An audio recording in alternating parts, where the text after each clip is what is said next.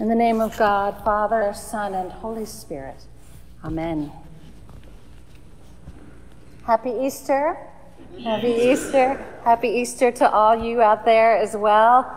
We are here worshiping on your behalf in your beautiful church and bringing with much love and dedication and faithfulness a service of Easter this strange Easter morning.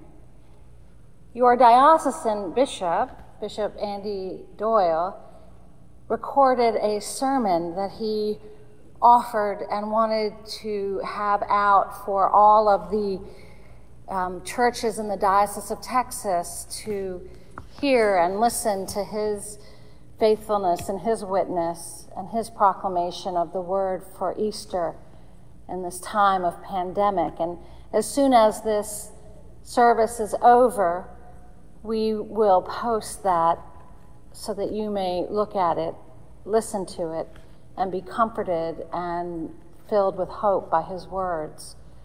So I'm going to give just a brief message today, a brief message of hope. And you have heard, if you've listened to any sermons recently, that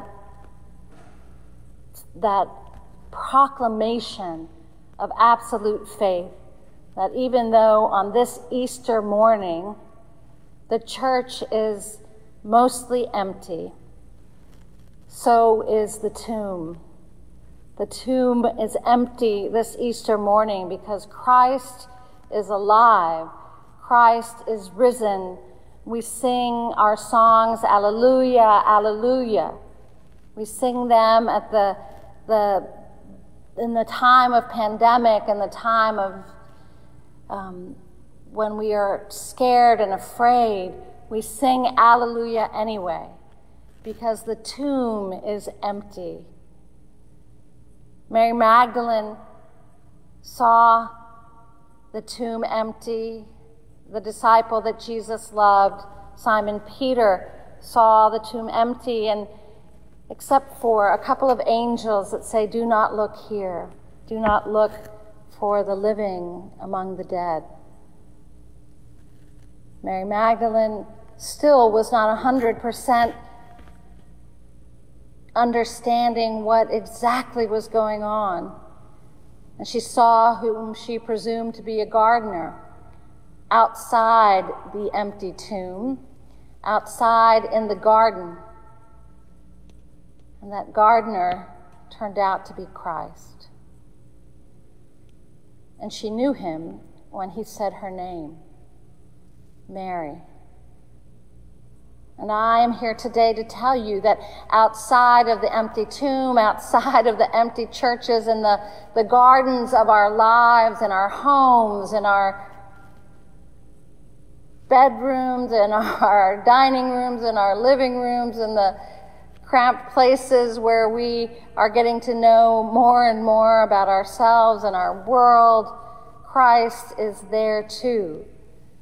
Recognize you by your name, speaking to you if you will listen, speaking words of grace and hope in the midst of confusion and fear.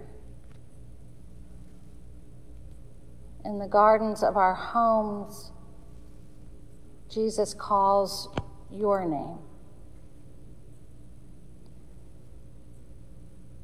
The first Easter morning was also perhaps the first social distancing time, as Jesus said to Mary, "Do not touch me. Do not cling to me."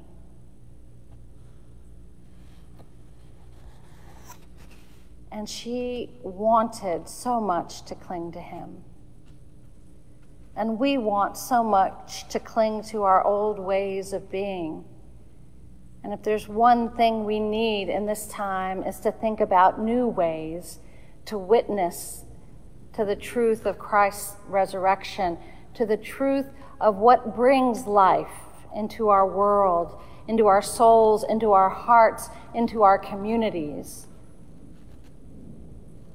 in this time of taking care of each other by not clinging to each other. We're called to look and learn and listen to the way towards life and resurrection that Jesus has for us. That first Easter morn, Mary also preached the first sermon of the resurrection. And it was a short and beautiful and powerful witness. She ran to the other disciples and said, "I have seen the Lord. I have seen the Lord."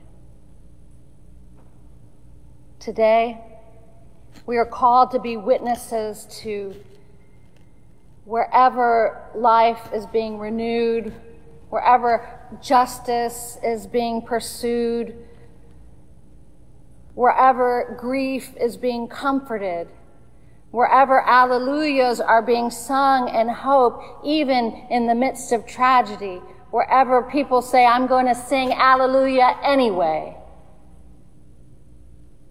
Alleluia anyway. I have seen the Lord. Where have you seen the Lord? Where will you witness to the resurrected one, to the power of God's love over death, to the power of Christ's mercy over sin, to the power of God's compassion over hate? I have seen the Lord. Alleluia, alleluia. Amen.